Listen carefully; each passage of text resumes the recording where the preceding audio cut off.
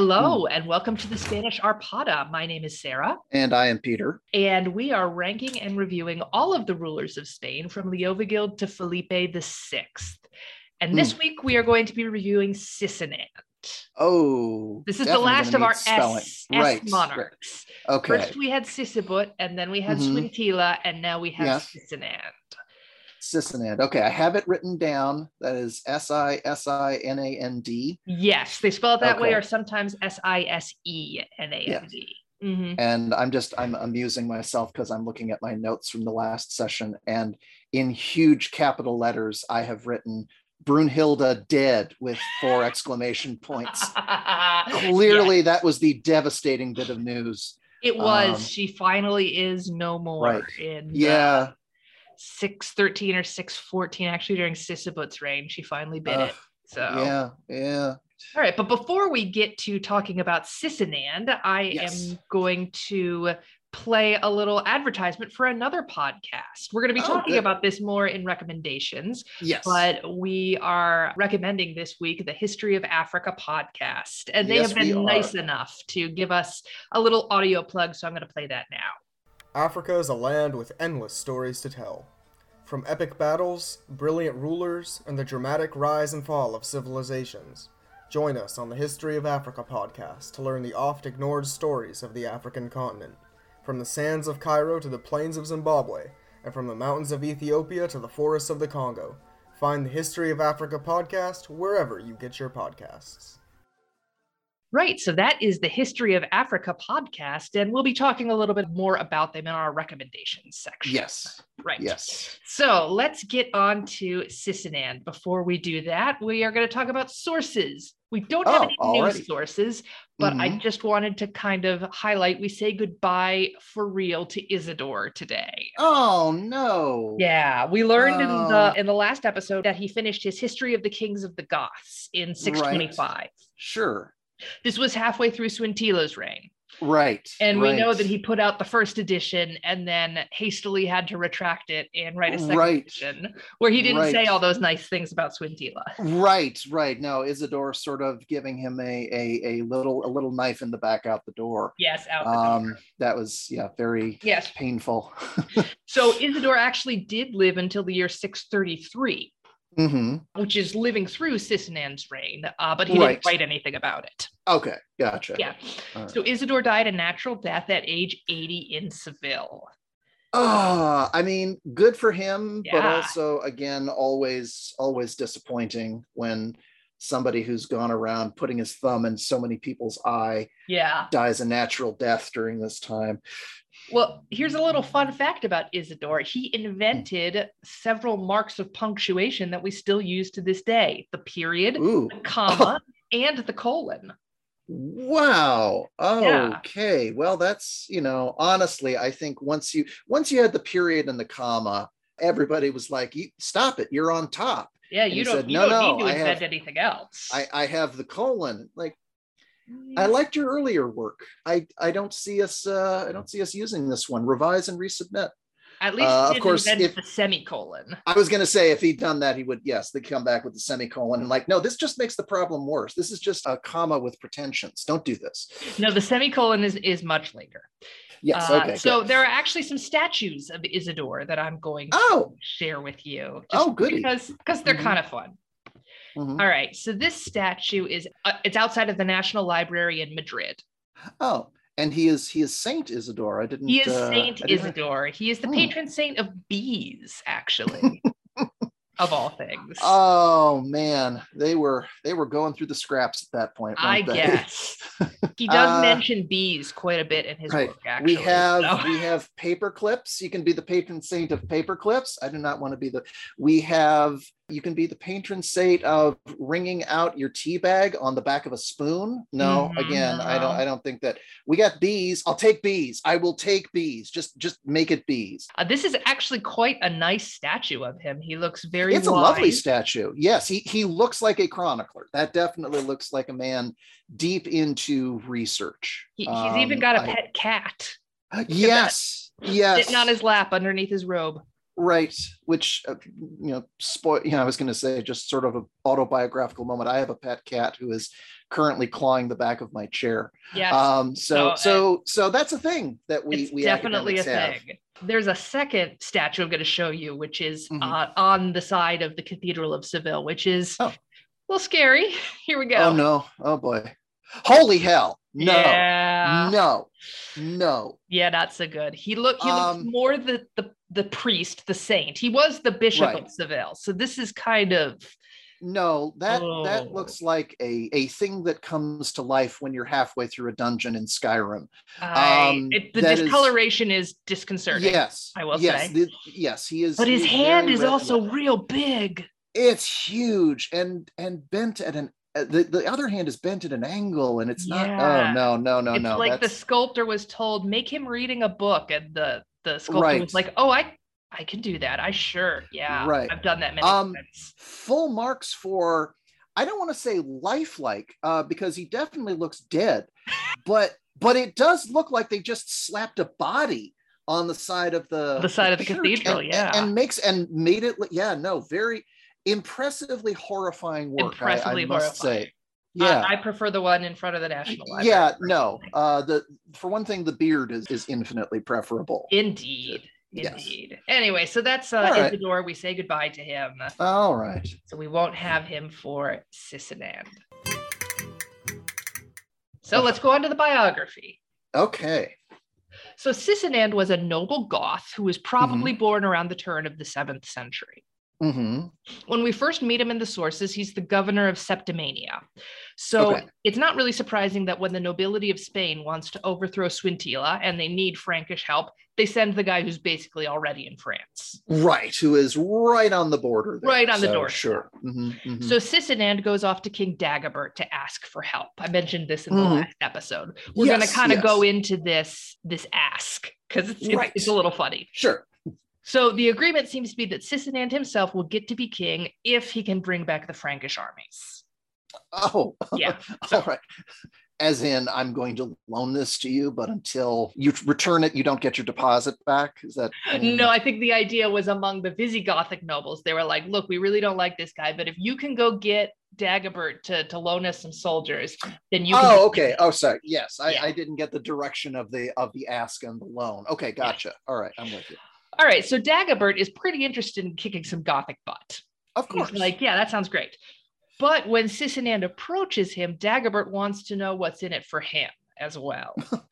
Did you not hear the kicking Gothic butt part? Well, how do I need to put icing on that cake? Well, he feels like if he gets involved in this coup and there's no obvious upside for France, he's just not that interested, right? He's got other fish to fry. All right, sure. I mean, it's not enough like it was in Guntram's day where you could just go in and attack the Goths, and that's enough satisfaction. Right. If we can equate this to Mario, if you're going to rescue the princess, you want to make sure that she's not in another castle. Exactly. Okay, gotcha. So Sisenand sweetens the deal a little bit.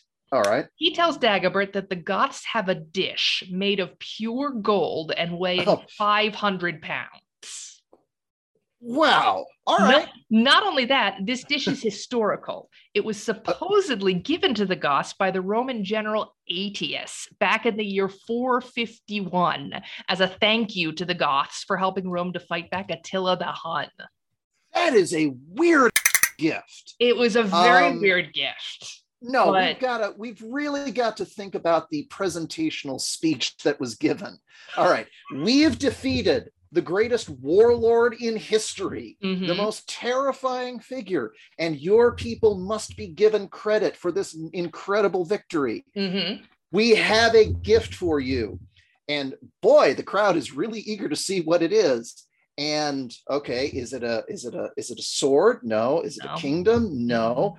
It's a plate. Dish. Yes, it's a dish. It's a plate. Wait. It's a plate.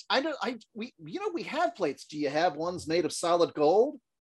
No. And for good cause, we don't.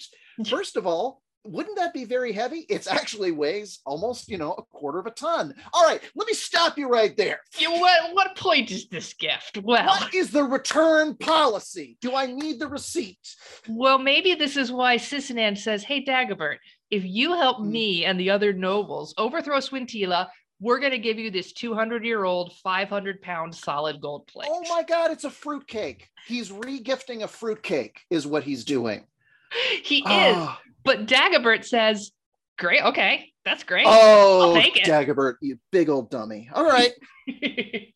So he raises an army in Toulouse.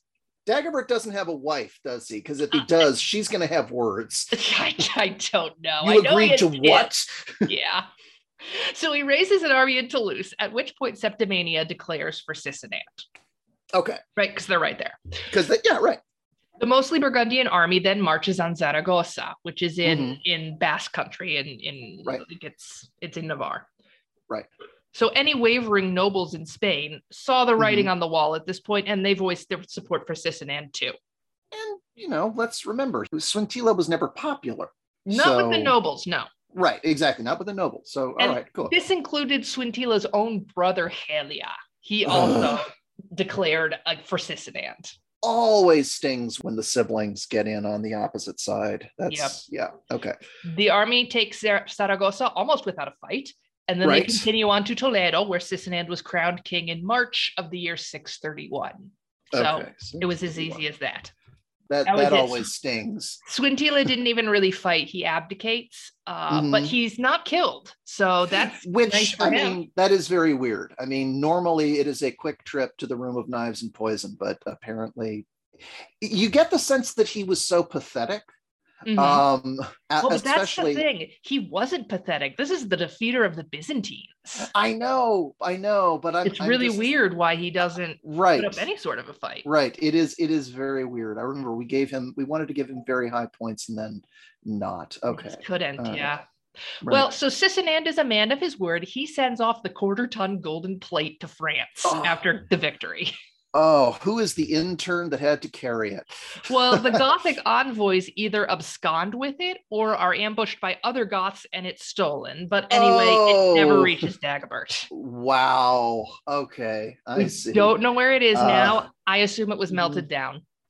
God, I hope so. I hope because so. If it was kept intact, basically Jeff Bezos would look at that and say, that's just a waste of money. Look, if it was kept intact, we would have found it by now. Yeah, definitely, for sure. Absolutely. Indiana Jones would have fetched it from someplace and insisted that it go in a museum. Right. Well, this doesn't sit well with the Frankish king because he wants his plate. Absolutely. And after, I'm sure, hinting at how easily that Burgundian army could be turned against Sisenand himself. Indeed. Yes. Sisenand sends Dagobert 200,000 solidi to get him off his back. All right. Coup finished. So basically, I don't have the plate for you, but I have a gift certificate. Yes. That's fine. Okay, cool. We can do that. So the coup is done. All right. This almost immediately raises an issue with Sisenand. Because sure, Witteric had overthrown the king, but that king was the hapless Liuva II. Right. It wasn't a celebrated war hero who had kicked the Byzantines off the Iberian Peninsula. Right. I mean, nobody was sorry to see the back of Liuva. And while the nobility didn't like, people, as I recall, really did really like Swintila, yes. Because he was pious and they liked that. Okay. Right. Yes. And he was the father of the poor. Father of the poor. Right. All that yes. Father of the poor. So Sisenand really has to solidify his support before any nobles or clergy members start having regrets. They might look around and be like, everyone in my town is real angry right now. What am I going to do? Yes. Well, maybe give all of them a golden plate. I'm not sure. I don't think they had a big store. Oh, yeah. Sorry. I just assumed. Kind of a one and done thing. Really? All right. Anyway, so Sisenand immediately calls a council of Toledo. Oh, okay. All right. Remember, it's been 42 years since the Third Council of Toledo, so it's high time to get everyone together and assess the situation. Yes, exactly. Yeah, we got to assess what's going on. Absolutely. So this Council of Toledo is already very different from the Third Council of Toledo. Remember, that council was called so that Recared could announce the conversion of the kingdom to Nicene Christianity. Right. That was the main point. Right. But this fourth council is pretty clearly called up to shore up political support for a king who may have gotten in over his head. Oh, so yeah. I'm sure he made a point of having unlimited shrimp. Well, moreover, and maybe a chocolate fountain. Yeah. Moreover, the Fourth Council of Toledo is going to be attended not just by clergy members, but by the lords of the palace. Oh, man. This is an unclear reference, but it indicates that political laymen are going to be in attendance. That's a first in church council history. Oh, so many banquets. Yes. The caterers in Toledo are going to do very well for themselves this year. So Sisenand arranges to hold the council in early 632, which is less than 1 year after he's... Yeah, no, that's quick. He wants it right away. For a major event like that, that's quick. Okay. But then at the last minute, he postpones the council. Oh. And it really was the last minute. Isidore was on his way to the capital when he gets notice that the council has been canceled and he has to turn around and go back home. Okay. He couldn't get the flower arrangements that he had to have. I don't know. What had happened was exactly what Sisenand had feared would happen. Rebellions. Rebellion, of course. Yeah. There are at least 2 in the years 632 and 633, and they both occur in the south of the country. Oh, okay. All right. The first one is spearheaded by none other than Swintila's brother, Helia. Oh, my God. This guy. Oh. He holds a position of power in his brother's reign. He turns against his own brother when the Franks show up, and then he revolts against the king who overthrew his brother. Thanksgiving is going to be so awkward.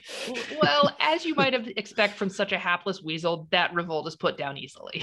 Yeah, I assumed. I mean, he's he's not being, you're not a rebel. Knock it off. Mm-hmm. All right. More concerning is the revolt of Udila. Now, the sources don't mention this guy at all. We never see his name in a chronicle or a history. But we have 2 coins that read Udila Rex from this time period. Oh, whoa. That are minted in Merida and... before the horse. Yeah, they were minted in Merida and Granada. Which that kind of tells you that Udila must have gained significant control over the south of the peninsula.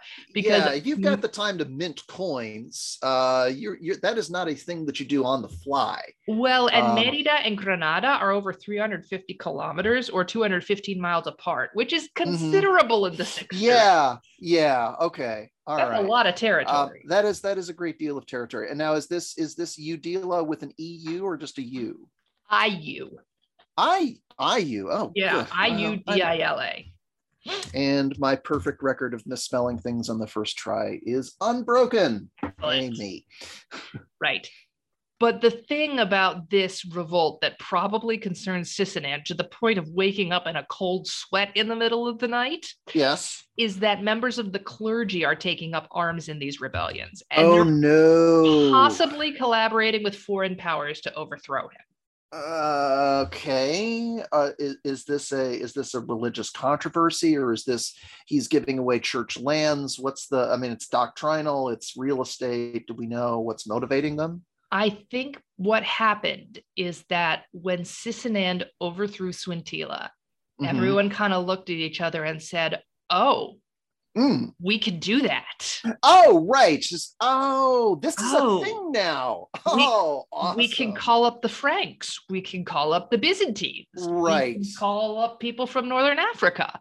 That's a thing we can do. Oh my goodness. This is suddenly a game of Calvin ball. The only rules are there are no rules. Okay, gotcha. Like I said, when Witteric overthrew Liuva, everyone was like, yeah, fair. He was kind of absolutely no pasty little guy, obviously still had acne, right, but when Sisenand overthrows a war hero, it's like, it's on. This is slightly different, right? And now obviously this is what Sisenand has just done to Swintila, right? He has collaborated with a foreign power and come in and overthrown a powerful king, of course. But it's all fun and games when he does it himself. But when it happens to him, it's treason. Okay, guys, how do I put this? No tag backs. No. It's like in tag. You can't tag the person. You know what? It's only funny when I do it. This is why Sisenand wants to call the Fourth Council of Toledo right away. He wants to squash these rebellious impulses before they explode. Sure. Absolutely. Unfortunately, he doesn't call it in time. And he doesn't call it fast enough, right? No. He has to delay it to put down these southern revolts. But he does. Okay. And then new invitations are sent out to convene the Fourth Council of Toledo in late 633. Okay. Yeah. 633. All right. Okay. Got it. So the Fourth Council of Toledo is finally held in the year 633. It's held in the Church of St. Leocadia, which is the one that Sisenand had built 2 kings ago. So yes. So after they settle some church matters, like forbidding minors to become priests and setting down the exact way a monk should be tonsured and all that kind of stuff. Let me rewind on that last one. That strikes me as a gimme, as in we shouldn't have to pass a law on that one. Who? Dan, do you want to explain what the hell is going on in your parish where this is a thing we have to talk about? I think the issue was exactly how much hair should be shaved off the top of the head and how much hair should be left on the sides. Right. But also, could we also talk about the fact that apparently you've got a 4-year-old who's saying mass? What's up with that? Oh, you thought it was funny. Well, no. In all seriousness, that was probably so that priests or bishops could take in the money that comes in from those, because a 4-year-old is not going to be paying attention as to where the tithes go. That's honestly what that is. Absolutely. And look, I agree. It's adorable, but yeah, I'm sure it was adorable. Come on, 4-year-old getting up, giving a sermon about the evils of fornication. There's no way that's not comedy gold. Everybody was in church that week. Yeah. Yes, exactly. Right. So they talk about all this and then they get to political matters. Okay. You get the sense that Sisenand wants this thing settled once and for all. So the council agrees to the following. Right. Rule number 1, no more usurping. Well, rule number 1 is that the bishops and the political magnates should always choose the next monarch. And we mean for real this time. No more baby kings. No more baby kings. No more associating your baby son to the throne. Okay. All right. Bishops and the politicians need to choose. I approve. Good. All right. That's a good one. Rule number 2. Anathema on anyone who makes an attempt on the king's life or attempts to usurp the throne. Somewhere out there, Witterick is saying, does it count if you can't get the sword out of the sheath? Well, this rule does not apply, to Sisenand, of course. No, of course not. Obviously. No. It's everything after today. Yes. So Helia, the previous king's brother, you're banished. Out. Rule number 3. Any clergy who take up arms against the king must be sent to a monastery to do penance. Ooh. Right. So none of that. And is this a monastery in some distant location where we can't hear screams, Carrie? Yes, it is. Yes. Okay, gotcha. Number 4, Sisenand promises to govern with moderation, benevolence, justice, and piety. This is enforceable. Please continue. Also, the formal oath of allegiance that the whole population of Spain is to swear to the king is mentioned for the first time. Oh, this is a big deal. So this is a big deal. Yeah, this is why Canon 75 of the Fourth Council of Toledo is considered the first constitution of Spain. Yeah. I was going to say, is this spoiler alert? Is this a thing now for the rest of the monarchy? Or yes, it is. Okay. Well, yes, it is. This is going to factor in his score. Yes. This is good. This is good. I'm impressed. Right. And then the last thing that was agreed to was that Sisenand revokes all taxes on clergy members. Ooh. Yeah. Well, he knows where his bread is buttered. He does. He is setting it up to not have to worry about these things anymore. Yes, and suddenly the clergy are like, I don't know about you, but I like him. Yeah. Yep, that's exactly what this is for. Yeah. We are going to have to be the judge in later episodes on how effective this 75th canon is. Right. Certainly, it keeps a lid on any other uprisings in Sisenand's reign.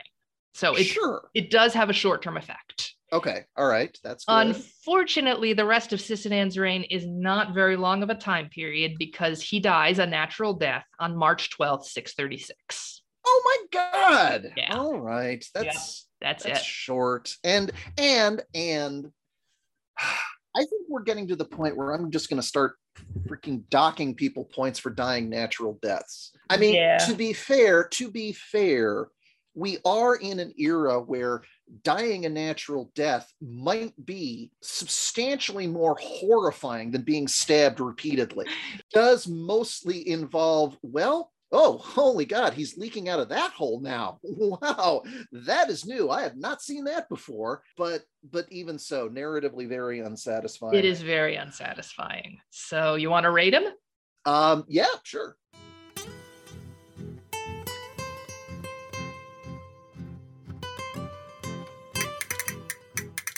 Okay. First category is conquistadores. How much land or territory did he conquer? How good was he at war? Well, okay. A little bit of torn on this one. On the one hand, took a country with an army. He did. So it wasn't his own army.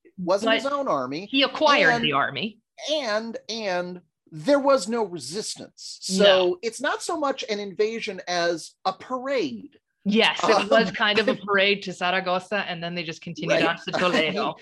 I'm just, this really isn't so much a march as it is a hike. I don't know. I mean, there's no new territory gained, right? The Byzantines are gone. New territory. Okay, but he doesn't have any gains against the Basques. Right. He doesn't go to war against the Franks. There's the borders of Spain are exactly the same as they were before. Right.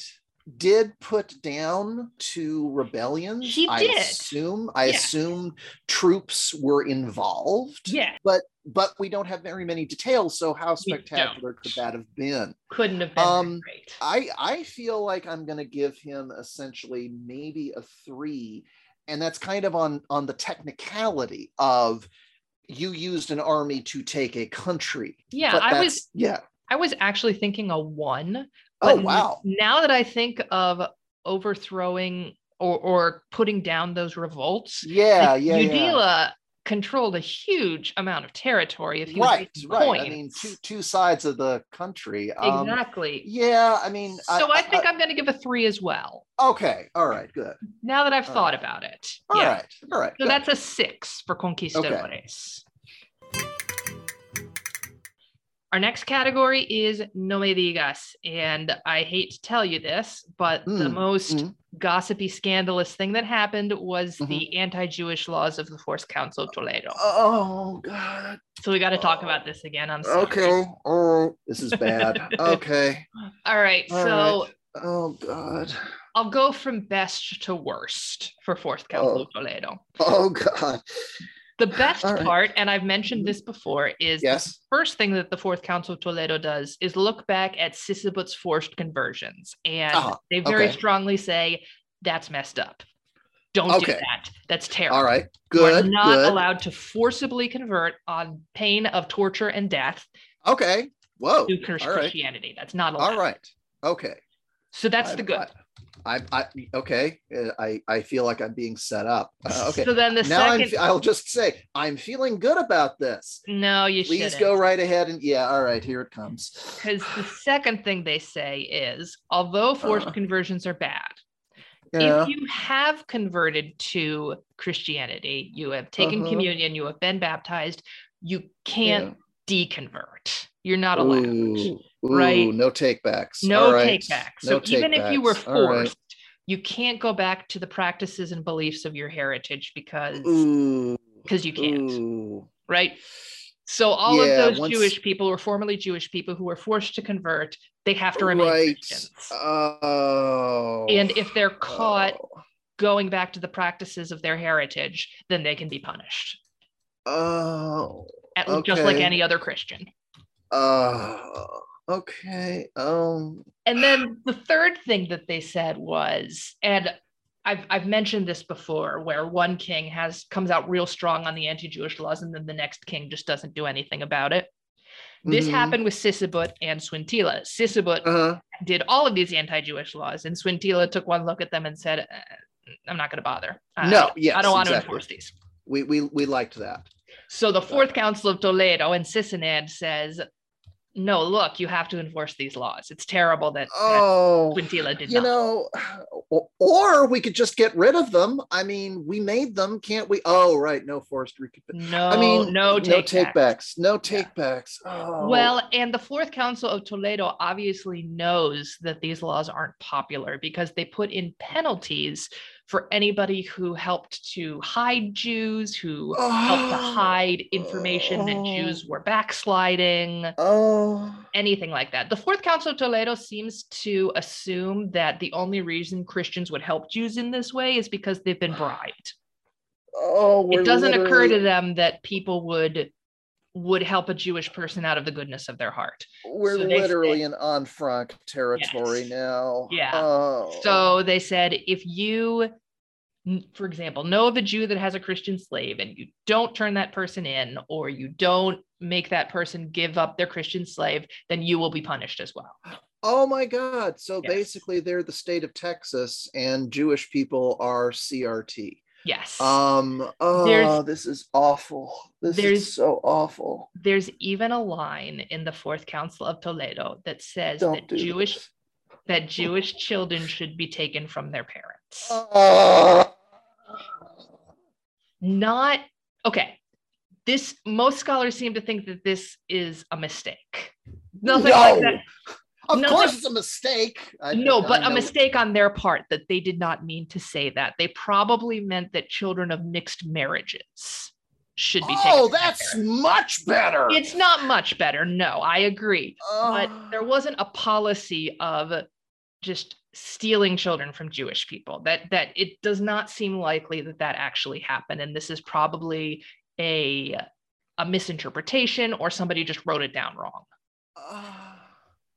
Okay. However, but that's no what it takebacks. Says. That's what it says. And no takebacks. Yeah. So if it's on the books, right. These awful books. Okay. So, pretty bad.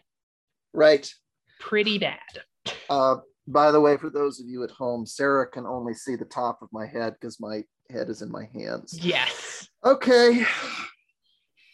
I think he's got to get a lot. This goes much farther than the Third Council of Toledo, and this is horrifying. It is horrifying, the bulk of what happened at the Fourth Council of Toledo was what Sisenand wanted. He called it to set everything up the way he wanted it to gain power. Right. So blame can be placed squarely on him. Oh, good. All right. Well.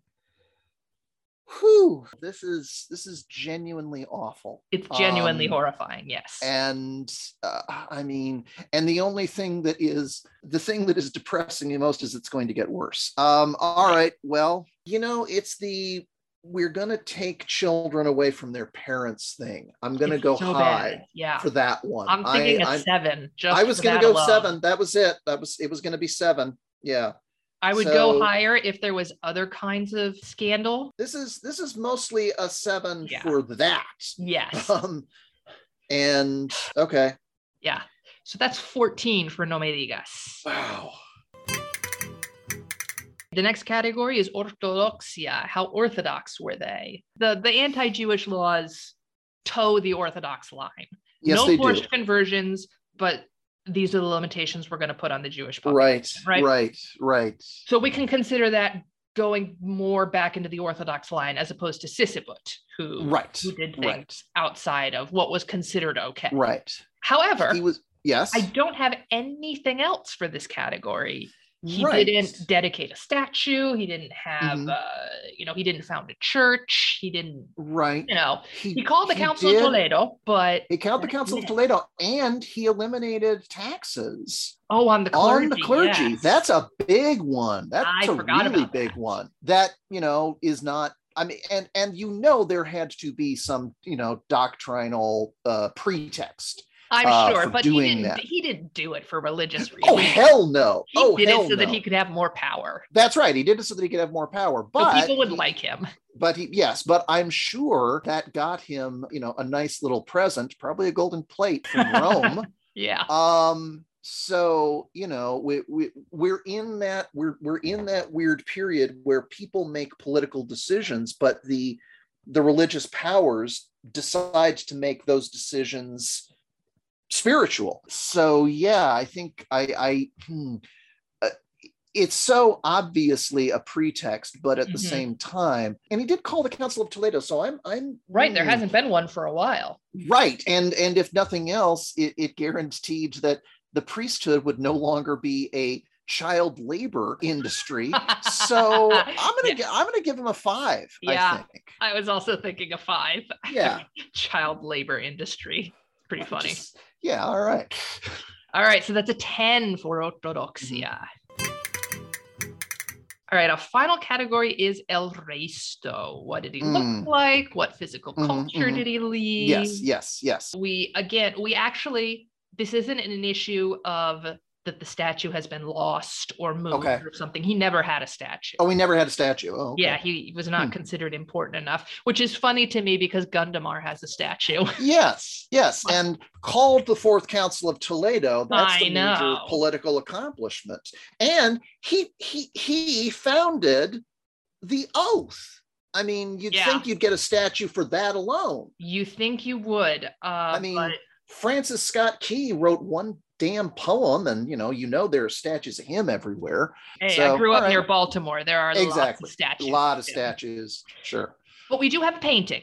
Now, I think you asked me in the last episode whether all these paintings were by the same guy, and I said, yes, that's incorrect. It was a group of artists. Okay, all right, gotcha.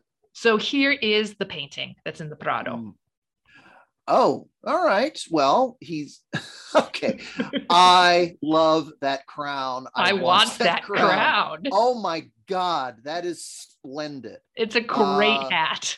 It's got like a snake on it. It's got, I think it's a snake, but it's also a dragon. I mean, those are definitely wings on the side. I mean, his shield also has a dragon on it. Yes, it does. So he coordinates. I like that. Once again, we have a sword out of its sheath. Again, indicating that we're to take him as a warrior figure. He did overthrow the previous king. Yes, he did.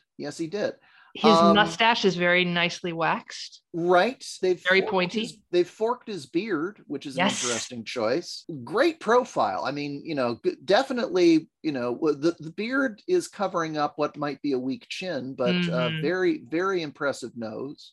I think he looks kind of dandy-ish. Maybe it's just the stance. Yes, he does. He does look dandy-ish. I mean, he's got the requisite red cloak, but he's got the gold underneath is very, shall we say, Miami sound machine.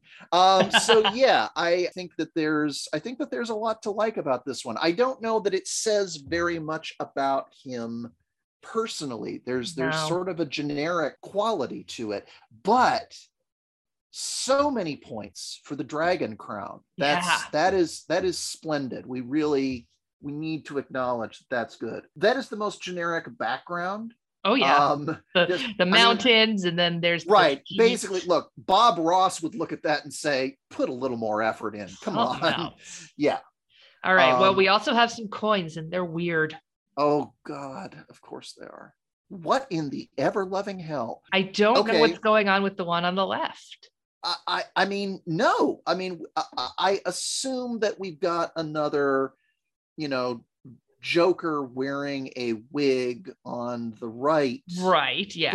But okay. What's on the left? There's a cross. But above the cross, there's hair. There is hair. And and then underneath it, it looks just like a bunch of columns in a balustrade, or is it a weird? It's not a Roman numeral. It's not. What the hell? Is it supposed to be his clothing? But then his entire face is a cross. And there's a weird swoosh in at the very bottom. It's almost a Nike. It is. It's got two little legs at the front. Yeah. You see that? Yeah, I see the salamander. It's a salamander. This is weird. It's super weird. Very weird. Super weird. Well, that's all we have because he didn't found any churches or anything like that. So we know that he rules for 5 years, 631 to 636. not terribly impressive. It's not terrible. We don't know if he has any kids. Oh, okay. And he dies of natural causes. Again, pretty boring. So, what do we want to give him for all that?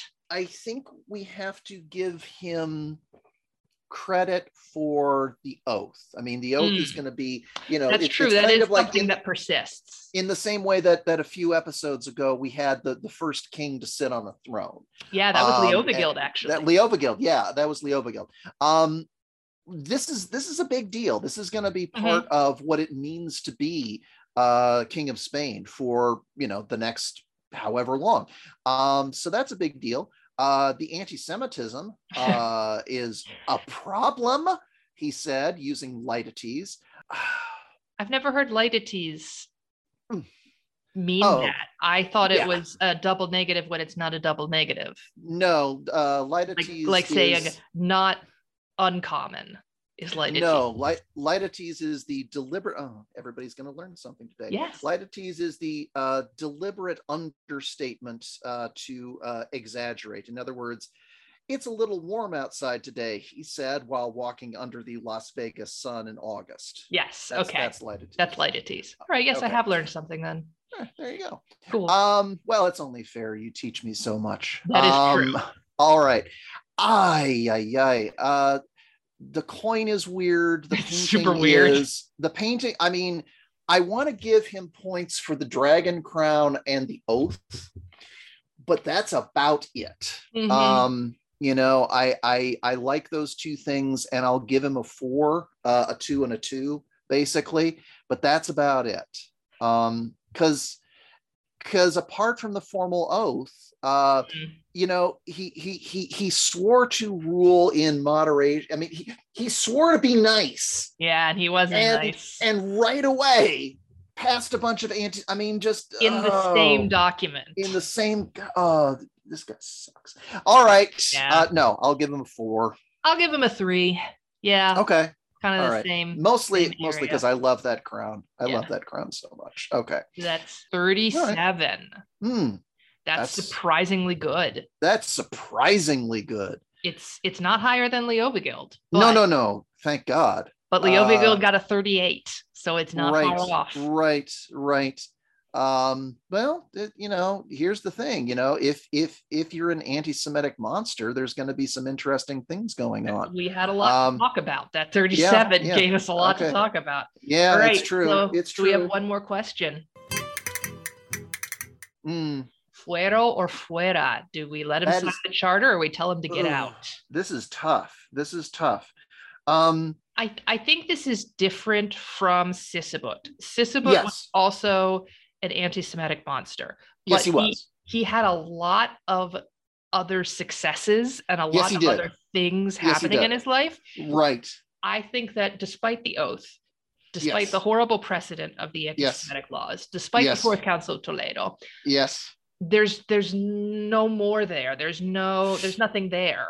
I agree. I mean, I was going to say for my knee-jerk immediate response was fuera, and then I was sort of chasing down my thoughts as to why I felt that way.